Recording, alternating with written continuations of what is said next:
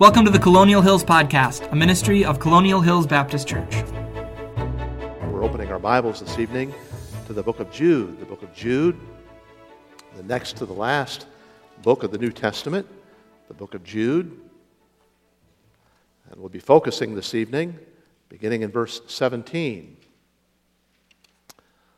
Appreciate the ushers and their willingness to help out along the way and getting to you materials and ministering to us in our comings and goings and services week by week. Someone asked me recently about my health, and I shared with them, just trying to be honest, that my short-term memory is not what it used to be, and I've been dealing with a little bit of arthritis from time to time. I'm still getting used to progressive lenses. My hearing is not as sharp as it once was. My short-term memory is not what it used to be. We all need to face the facts that we all wrestle with recall from time to time, and Jude writes with that in mind. In verse 5, he says, "I will therefore put you in remembrance." And now as we focus in on the 17th verse, Jude says, "But beloved, remember." Jude is concerned that believers remember the principles that have been provided for them, for their safety, for the security of believers in the world, lest they fall prey to the evil one. And so he's stirring up our remembrance, our memories, with holy thoughts to keep us on the road that would honor the Lord. Let's read beginning in verse 17. Jude, the 17th verse, "But beloved, remember ye the words which were spoken before of the apostles of our Lord Jesus Christ, how that they told you there should be mockers in the last time, who should walk after their own ungodly lust. These be they who separate themselves, sensual, having not the Spirit." Let's ask the Lord to bless as we look into His Word. Now, Father, I pray that you'd use your Word this evening to help form for us those spiritual boundaries that are appropriate so that we might walk with wisdom in this present age, that we would be wise as serpents and harmless as doves. Lord, help us to remember. We thank you this evening for the privilege of singing your word to you and stirring up our hearts. And I pray this evening, Lord, that you would allow the book of Jude to do exactly as the Spirit of God desires, that it would be to us that challenging word that would cause us to earnestly contend for the faith. For it's in Christ's name we pray. Amen. You'll recall that Jude wanted to write to his audience about the common salvation. He had in mind being a blessing. Nothing could be more wonderful, we were reminded of that even in the song that Betsy sang this evening, than thinking about the blessings that are enjoyed because of the salvation that's been provided through the death, the burial, and resurrection of the Lord Jesus Christ. Though he wanted to write about that common salvation, according to verse 2, the Spirit of God redirected him. And in the redirection, Jude now is writing a book with this theme. It's found in verse 3, that we should earnestly contend for the faith that's once been delivered to the saints. And in order to help us know how to earnestly contend for the faith, in verses 5, 6, and 7 of this brief letter, Jude reminds his readers that just as the children of Israel had come out of Egypt and then drew back, and just as the angels left their first estate, and just as Sodom and Gomorrah did not obey the warnings that were given to them and thus fell, even so, we find ourselves in our journey facing perils and facing dangers along the way. And so there's a warning that's offered. In verse 8, the book of Jude offers a warning with regard to spiritual insubordination. And to illustrate it, Jude says, even Michael, the archangel, in battling for the body of Moses, dared not to make a railing accusation against Satan.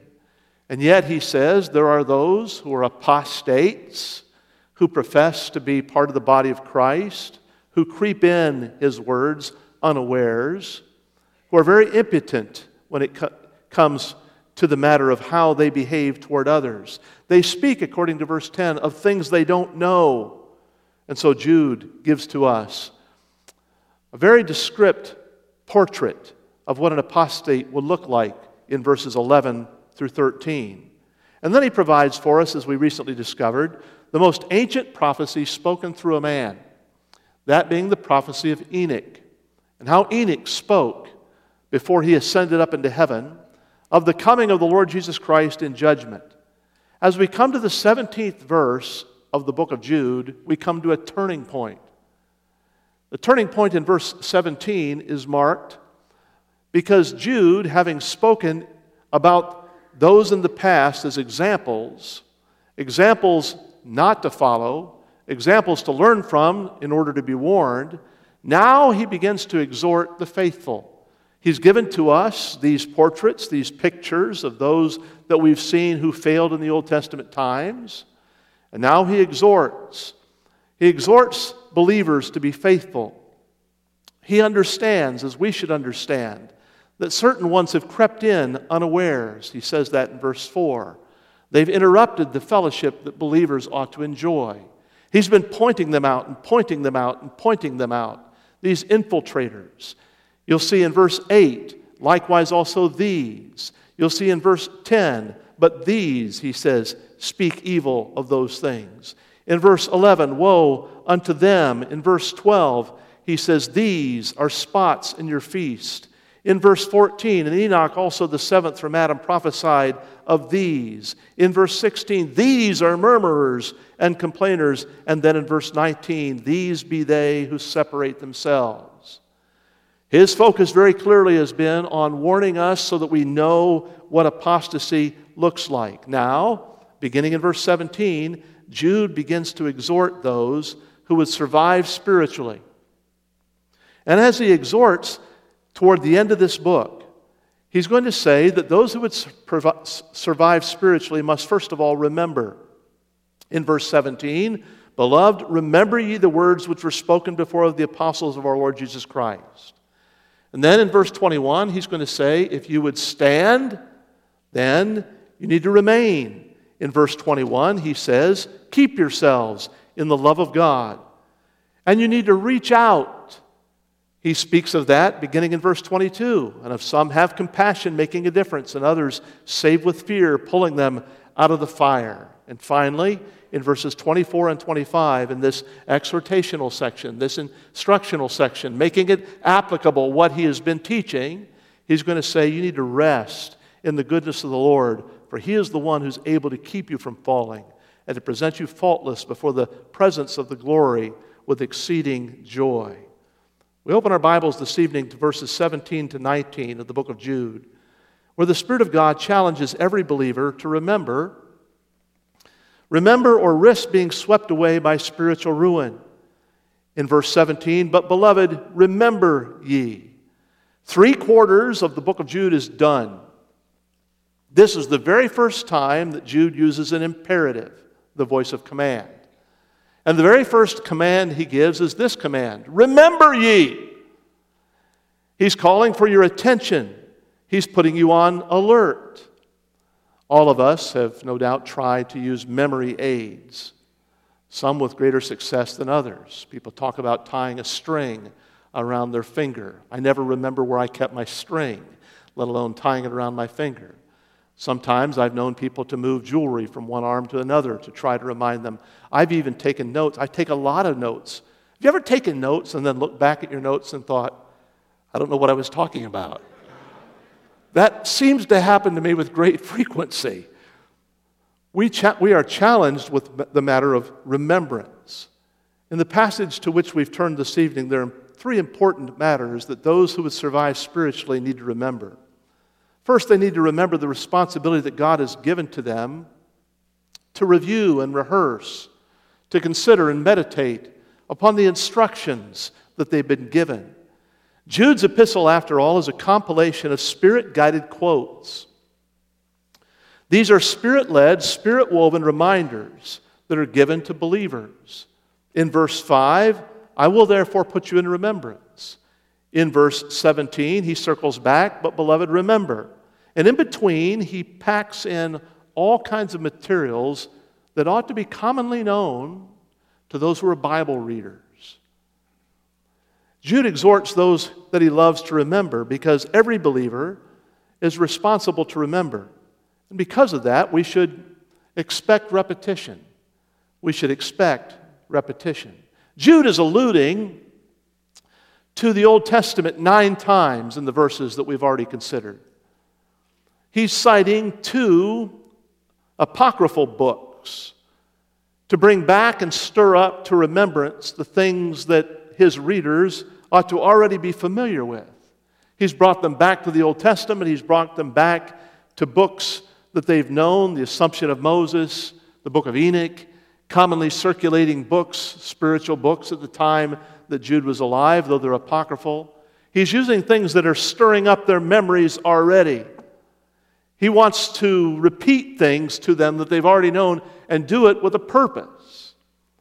Seems like every time I ever even think of repeating a message that I've ever preached, someone will come up to me with their Bible and they'll say, "Pastor Phelps, I take notes in my margins.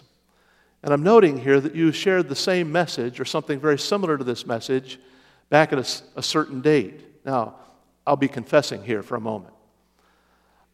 I don't repeat many messages. Part of that is just part of my temperament. I don't read a book a second time. Other than the Bible, there's seldom a time that I go back and say, I'd really profit from reading that book again. That's kind of who I am. So going back and repeating messages, not something Pastor Phelps does very often, but once in a while, and every time somebody will let me know about it. And until I really studied the book of Jude and prepared the message for this evening, it kind of bothered me a little bit. But I shouldn't be bothered. In fact, I should be convicted to preach some of the same messages more than once and preach them again and again. Because what Jude is doing here is presenting a model. Before he says, "Remember ye," before he gives this command, he's rehearsing things that they've already known. He's using the tool of repetition, and he's using that tool of repetition very wisely. Without repetition, it's very difficult for our minds to absorb truths. The Athenians were the ones who first coined the phrase, "Repetition is the mother of learning," and it really is. Believers need to have things repeated to them over and again. In fact, the Apostle Paul is going to write to the Philippians and say in Philippians chapter 3 and verse 1, "Finally, my brethren, rejoice in the Lord. To write the same things unto you, to me indeed is not grievous, but to you it's needful." We need to expect repetition of biblical truths. One of the glories of singing hymns like we sang this evening, "Yea, justified, O blessed thought, and glorified, salvation wrought." What blessings to be able to rehearse these things regularly and with the expectation of repetition, which is the aid to memory. There ought to also come a willingness to endure application, because Jude is about to make some very strong applications. You see, Spirit-guided reminders, such as these that are filling the book of Jude, are given to challenge the behavior of believers, to bring about spiritual change. You shall know the truth, John 8 and verse 32, and the truth shall make you free. But to be free, you must first know the truth. And to know the truth requires repetition, and to know the truth is going to require application. Did you know that we're living in an age where Bible-believing evangelical Christians are much drawn to biblical exposition that is devoid of personal application? Some very famous preachers in our generation are wonderful expositors of God's Word. Exposition of the text, explaining the text, bringing out the truths of the text, but never making a practical, personal, pointed application of the text. A few years ago, I was speaking in a Bible college, and a young man sought an appointment with me, and he said this. He said, "Dr. Phelps," because that's what he called me on that occasion, "Dr. Phelps, other students and I really, really appreciate your preaching. You're teaching us so much about the Bible, but it just seems like every message you have to make some sort of application. Can you kind of back off on that?" It's the first time I'd ever been asked that. But I had a response. I said to him, I'm going to give you an assignment. If you take the book of Acts and you read how the Apostle Paul preached on the day of Pentecost, you're going to read and discover that he exhorted them. Take the word exhort and look it up. The word exhort, parakaleo, means to come alongside, to bring what the truth is alongside into life. It actually means to, at some measure, make application, to bring it so people can see it in daily living. I said, go through the book of Acts, study the word exhort, then go through the epistles, and as you come through the epistles, you'll come to 2 Timothy chapter 4. And I actually said this in my answer to him. I said, in 2 Timothy chapter 4, the Apostle Paul is going to write to Timothy while he's pastoring in Ephesus, and he's going to say to Timothy, Timothy, reprove, rebuke, exhort. There's that same word, parakaleo, bring it alongside, make application with all long-suffering and doctrine, for the time will come when people will turn away from sound doctrine, seeking after teachers having itching ears. True New Testament preaching requires application to be made. In fact, any kind of real preaching is going to require such application. So as Jude now begins this exhorting section, and for the very first time uses an imperative in verse 17, remember ye. He's not saying, now I've got a suggestion for you. He's saying, based on all we've shared about the losses of the children of Israel when they came out of Egypt, about the angels who lost their first estate, based on all that I've already shared about Sodom and Gomorrah and its fall, based on what I've shared about what Enoch has said, based on all these truths that have been put in front of you that I'm stirring up in your memory, I need to tell you this. I'm not suggesting this. You need to remember. He's making application of the text.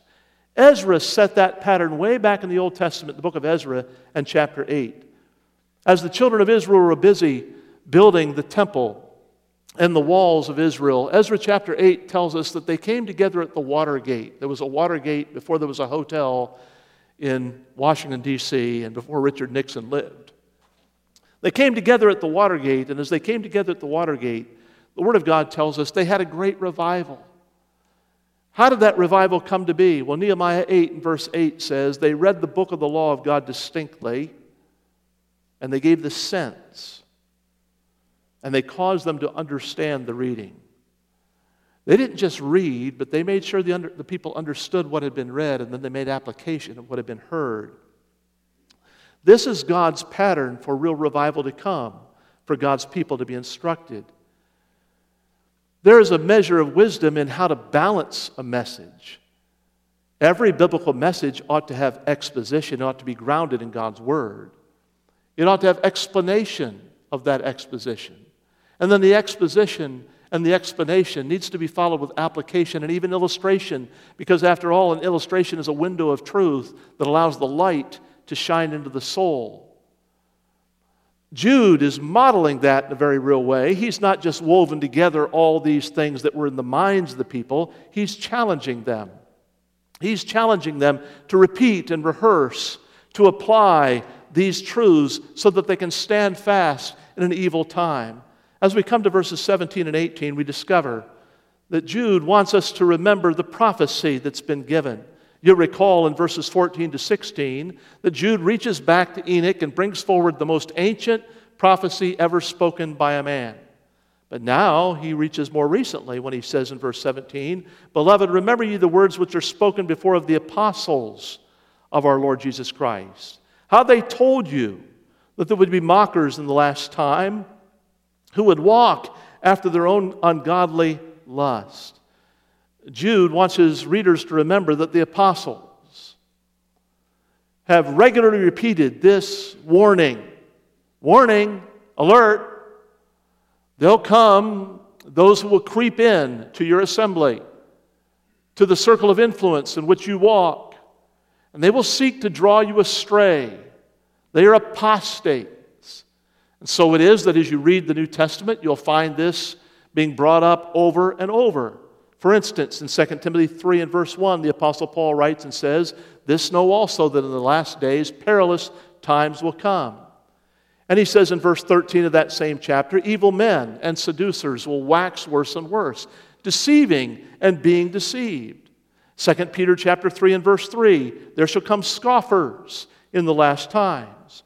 1 John 2 and verse 18, the Apostle John writes, little children, it's the last times. And as you've heard that Antichrist shall come, even now there are many Antichrists, whereby we may know that it's the last time. 1 John 4 and verse 1, beloved, believe not every spirit, but try the spirits, whether they be of God, because many false prophets are gone out into the world. And where did the apostles discover this awful warning about apostasy and growing apostasy, about false teachers and more false teachers, especially as we come toward the last times? Where did they get that instruction? Listen to the words of Jesus in Matthew chapter 7 and verse 15. Beware, he says, of false prophets, which come to you in sheep's clothing, but inwardly they are ravening wolves. Mark 13 and verse 22, the Lord Jesus speaking to his disciples, for false Christ and false prophets shall rise up. And he notes in this passage that the apostles warn us that these false prophets can be seen and recognized because they are mockers. They told you that there should be mockers in the last times.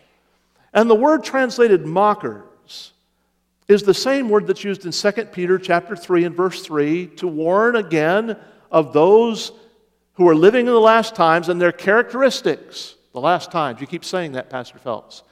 We entered into the last times at the ascension of the Lord Jesus Christ. The last times really deals with everything from the ascension of the Lord Jesus Christ through the tribulation age on into the millennium. We are living in the last times. Really? Yes.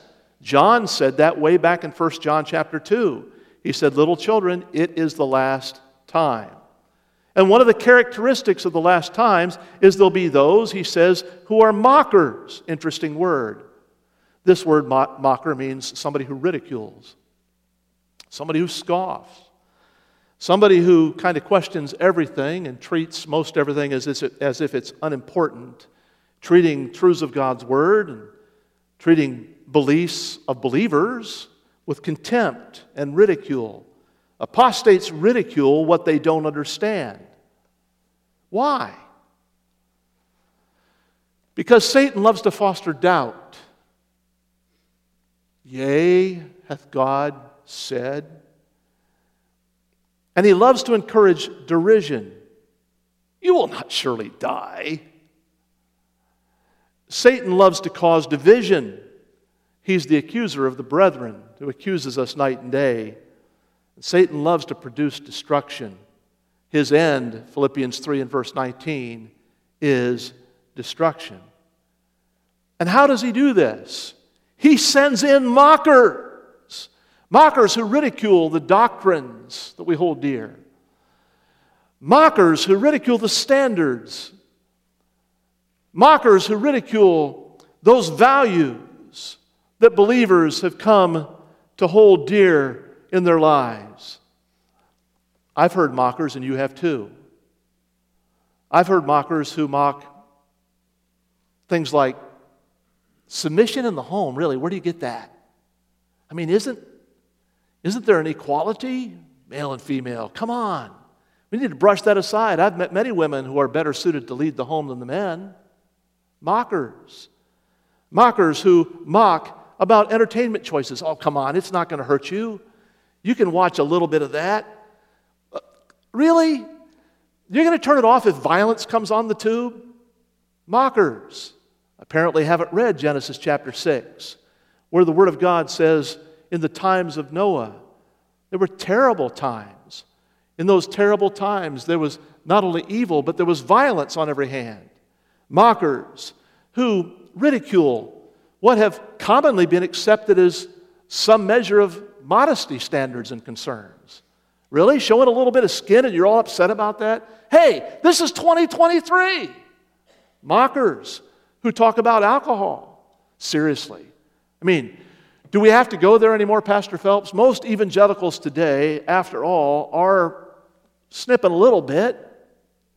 The Bible doesn't have any specific verse that says, thou shalt not drink a beer.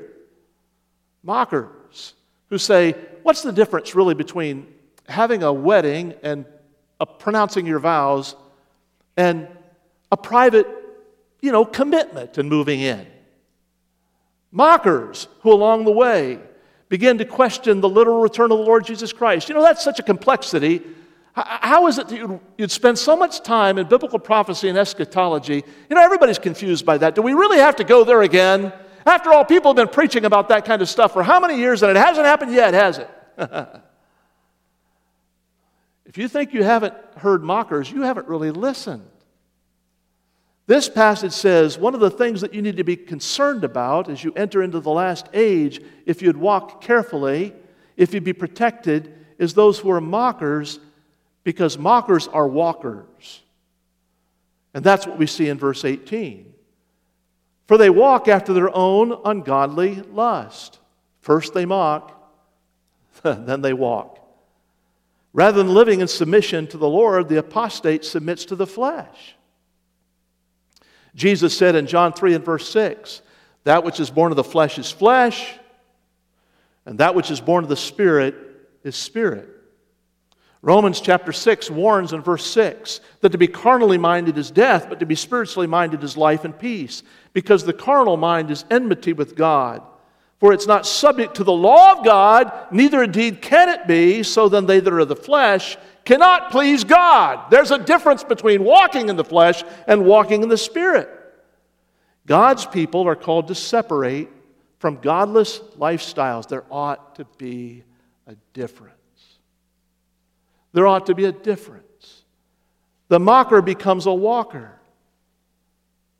And so the Apostle Paul writes to the Romans in Romans chapter 12, and he says in verse 1, I beseech you, therefore, brethren, by the mercies of God, that you present your bodies a living sacrifice, holy, Holy, acceptable unto God, which is your reasonable service. And be not conformed to this world, but be transformed by the renewing of your mind, that you may prove what is that good and acceptable and perfect will of God. When we speak about living in a different manner, we speak of that with great concern. Remember that the apostles prophesied that in the last time there would come mockers who become walkers, who live in the lust of the flesh. A message like the message you're hearing this evening might sound archaic, even antique. From time to time, my soul has been refreshed by the reading of Spurgeon. Spurgeon was concerned about the mockers and the walkers in his time. Way back in 1887, he writes in The Sword and the Trowel, at the back of doctrinal falsehood comes a natural decline of spiritual life, evidenced by a taste for questionable amusements, a weariness of devotional meetings. A certain meeting of ministers and church officers, one after another, doubted the value of prayer meetings. As for questionable amusement, said Spurgeon, time was when a nonconformist minister who was known to attend the playhouse would soon have found himself without a church. And justly so, for no man can long possess the confidence even of the most worldly, who is known to be a haunter of theaters. Yet at the present time, it's a matter of notoriety that preachers of no mean repute defend the playhouse and do so because they've been seen there. Is it any wonder that church members forget their vows of consecration and run with the unholy in the ways of frivolity when they hear that the persons are tolerated in the pastorate do the same? The fact is, says Spurgeon, that many would like to unite the church in stage, cards and prayer, dancing and sacraments. If we're powerless to stem this torrent, we can at least warn men of its existence and entreat them to keep out of it. When the old faith is gone and enthusiasm for the gospel is extinct, it's no wonder that people seek something else in the way of delight. Lacking bread, they feed on ashes. Rejecting the way of the Lord, they run greedily in the path of folly. In every generation, this is the same battle. Don't be weary in well-doing. Allow yourself to live remembering the things that you've learned. And remember how to identify the apostates. This passage reminds us of our responsibility to be word-based, reminds us of the apostolic warnings, and causes us to remember the identity of the apostates. Detailed descriptions of the apostates have been provided for us. In verse 8, likewise these filthy dreamers defile the flesh, despise dominion, speak evil of dignities. In verse 10, these speak evil of those things that they know not of. In verse 12, these are spots in your feast of charity when they feast with you. They feed themselves without fear. They're clouds without water. They're carried about with wind. They're trees whose fruit withers, whose fruit twice dead was plucked up by the roots. In verse 15, we're to execute judgment, and the Lord is going to rather execute judgment and convince all that are ungodly of their ungodly deeds. He's identifying and identifying and identifying till we come to this now in these verses. He says in verse 19, these, speaking of the apostates, be those who separate themselves. Separation. Now wait a minute, Pastor Phelps. Separation is a doctrine that those who believe in the holiness of God tend to teach and consider often. This is interesting. In the book of Jude, Jude claims that the real separatists who separate themselves from those who love the Lord are the apostates. This word means to mark off with a boundary.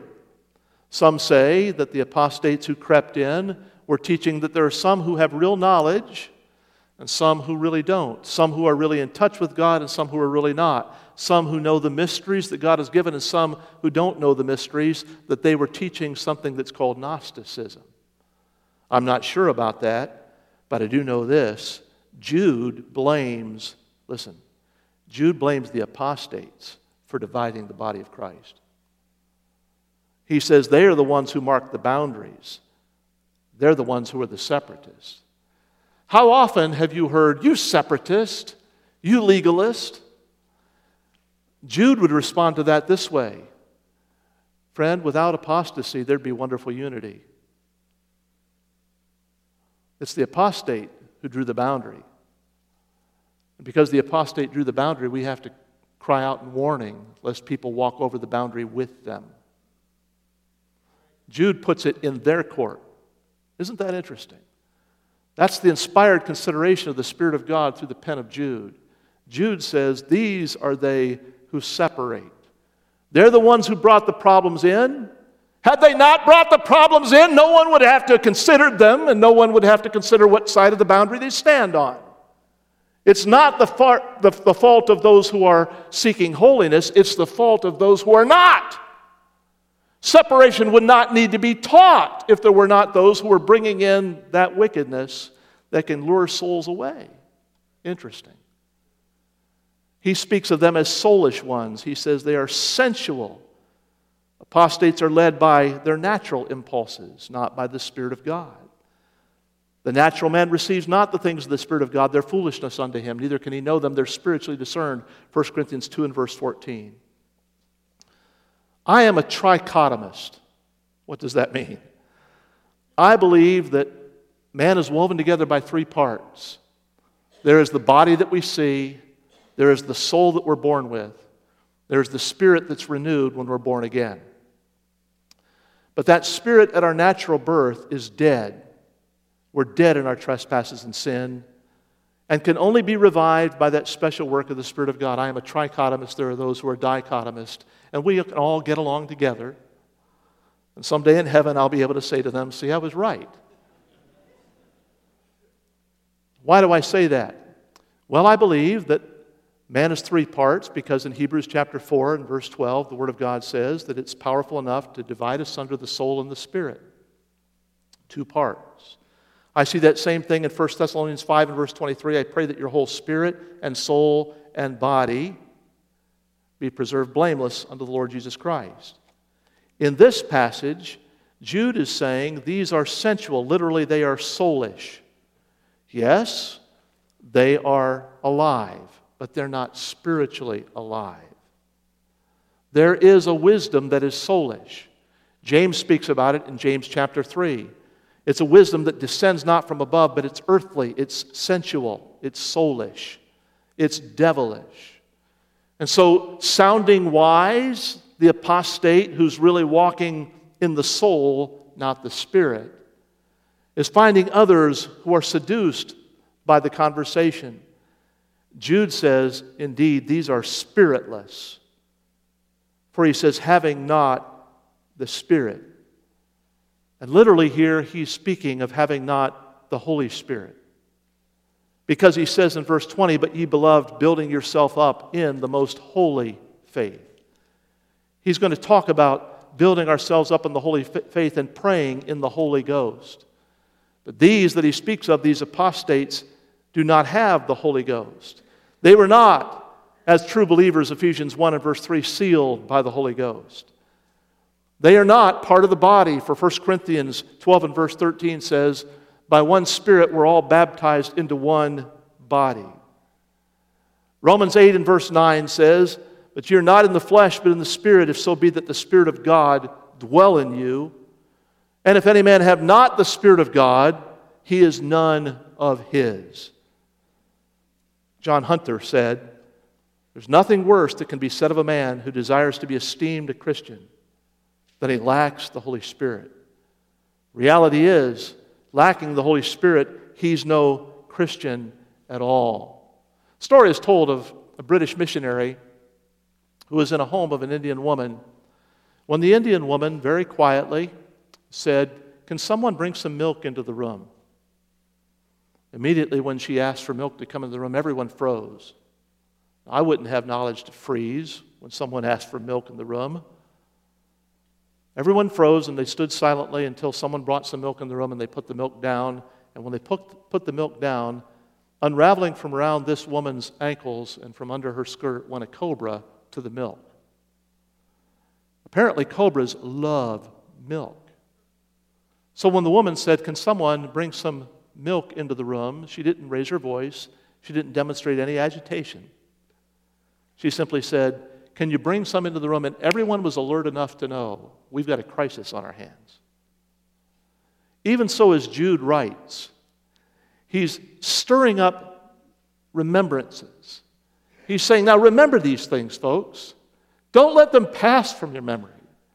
You're walking in a field of spiritual seduction. Real eternal issues are on the line. And fear or ignorance can cause great harm. So remember. Beloved, remember ye the words which are spoken of the apostles of our Lord Jesus Christ. How they told you there should be mockers in the last time, who should walk after their own ungodly lust.